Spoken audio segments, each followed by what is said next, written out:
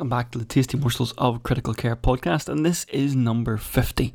So for all 7 of you out there, well done for making it this far, especially when you can't even get CPD's points for it. And those of you who thought you could, 2 of you have now left, so great, thanks for that. Today we'll look at O's Manual Chapter 80, written by the one and only Ollie Flower of Smack and Coda fame. So like traumatic brain injury, we can split up spinal cord injury into primary and secondary injury. So primary injuries include direct mechanical injury to the cord, like compression or hematoma, laceration, traction, or even complete transection, which is thankfully rare. Secondary injuries include local ischemia that begins at the site but can extend progressively in both directions, i.e. the cord level of the injury can actually get worse. It can actually go rise with time due to edema. There is loss of autoregulation of blood supply, and there's lots of inflammatory stuff going on. In addition, there's often bleeding into the cord with associated further edema. So the assessment of spinal cord injury is driven by the ASIA score, which is a systematic severity assessment tool that includes pictures and tells you what all the dermatomes and the myotomes are, so that you don't need to actually carry them all around in your brain.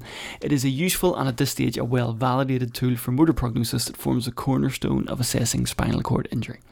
So it spits out a grade A to E, which is unhelpfully the opposite of what you wanted to get in your A levels, as a grade A is a complete injury with a very low chance of recovery.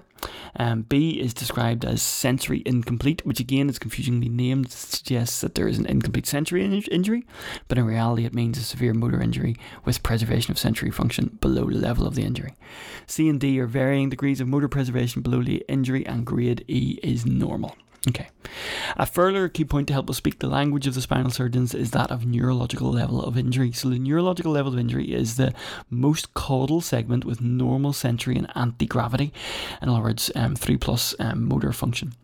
Remember that the neurological level does not usually equal the radiological level, as the spinal cord is much shorter than the spinal column.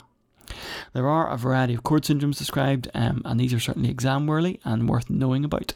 So first off, the central cord syndrome consists of weakness and sensory loss in the arms more than the legs. The useful mnemonic here is MUD, M-U-D, motor upper distal. Think of in the scenario of hyperextension in a grotty neck where there is pre-existing arthritis. And the pathophysiology here is central ischemia and hematoma. Next, the anterior cord syndrome. This looks a little bit like loss of motor, pain and temperature below the injury, but you still will have some fine touch below the level of the injury. This is also can be seen in aortic pathologies as well, where you lose the spinal arteries. The Brown-Séquard syndrome is perhaps more notable for teaching anatomy than it is for clinical practice, but for completeness, this is typically in a penetrating injury involving spinal cord where there's ipsilateral loss of motor, proprioception and fine touch, and contralateral pain and temperature loss. Diagnosis and imaging these days is all about CT and MRI.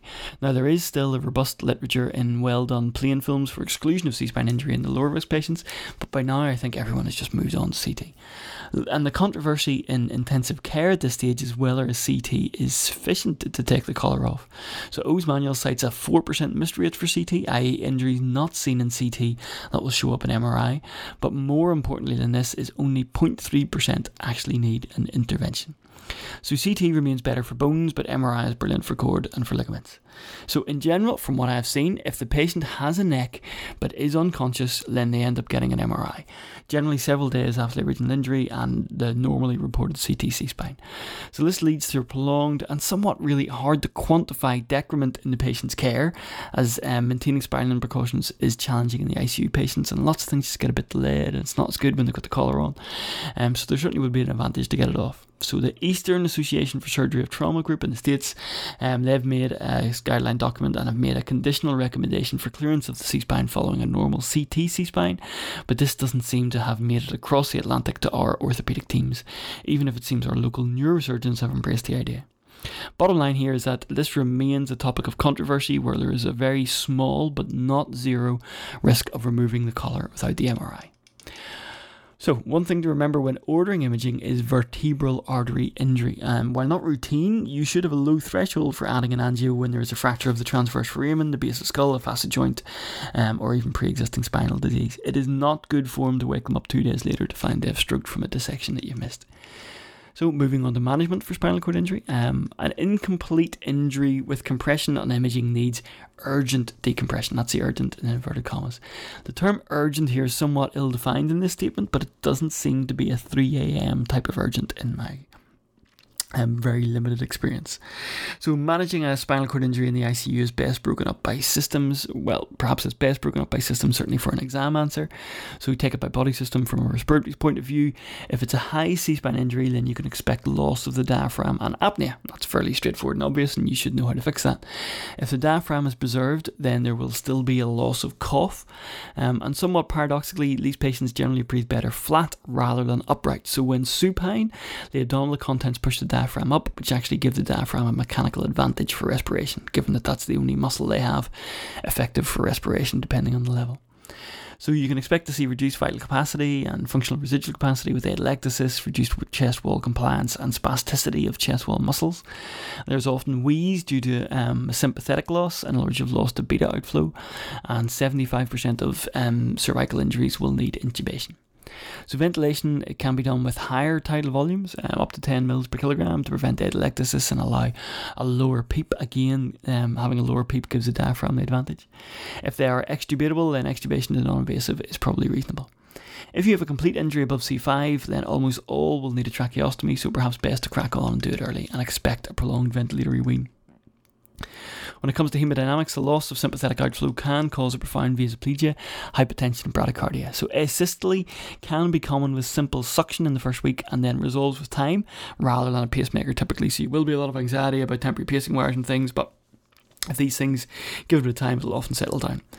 Keeping the MAP greater than 85 might actually help in terms of outcomes, and has some low-level data in support of this, and it has a guideline recommendation to keep the MAP above 85 for 7 days post-injury. So this can often lead to a request for a critical care bed for an otherwise well patient who needs some noradrenaline and an arterial line to meet the MAP targets. Neurogenic shock is of course a real thing in the immediate post-injury phase, but as always in the immediate post-injury phase, you should be thinking about bleeding first, second and third before considering neurogenic shock as a diagnosis. Autonomic dysreflexia is an interesting phenomenon. It describes hypertension due to sympathetic stimulation in patients with injuries above T6. It really only occurs after the initial period is settled, and it's often a call to the ICU from a patient on the spinal unit who's no longer in the intensive care. There is sympathetic vasoconstriction below the level of the lesion and parasympathetic reaction above the lesion with bradycardia, sweating and vasodilation. Bladder and bowel stimuli are probably the most likely culprits, but remember ureteric stones can also do this, and treatment involves sitting them up and using agents like GTN and captopril, or indeed IV sodium nitroprusside and GTN can be used if unresponsive to those therapies. And finally, as I've gone on too long already, a note on outcomes. Hospital survival here is 90%. The clinical exam, the ASIA score, even on day one, much more so than things like the MRI, that ASIA score remains the best predictor of clinical outcome. So to give you some numbers, there's a 7% conversion from ASIA A, which is complete injury, to B, where you have some sensation, at 1 year. So a 7% conversion from A to B at 1 year, with none progressing to C. In other words, if you have an ASIA A, you will not get motor recovery. That is indeed a bit miserable, but on the brighter side, 50% of patients with an ASIA B will convert to C or D within a year. And even improving a level of injury, i.e. you go from a C8 to a C7 injury, will lead to a significant improvement in hand function and ultimate quality of life. So some reading here. O's Manual chapter 80 is the main text for this. Back when I used to do the anatomy podcast, I did a 3-part series in the anatomy of the spinal cord that you see linked to as well, and I've also linked to the Eastern Association for Surgery for Trauma 2015 systematic review, where that statement on C-spine clearance came from. Okay, thanks a mil. Bye.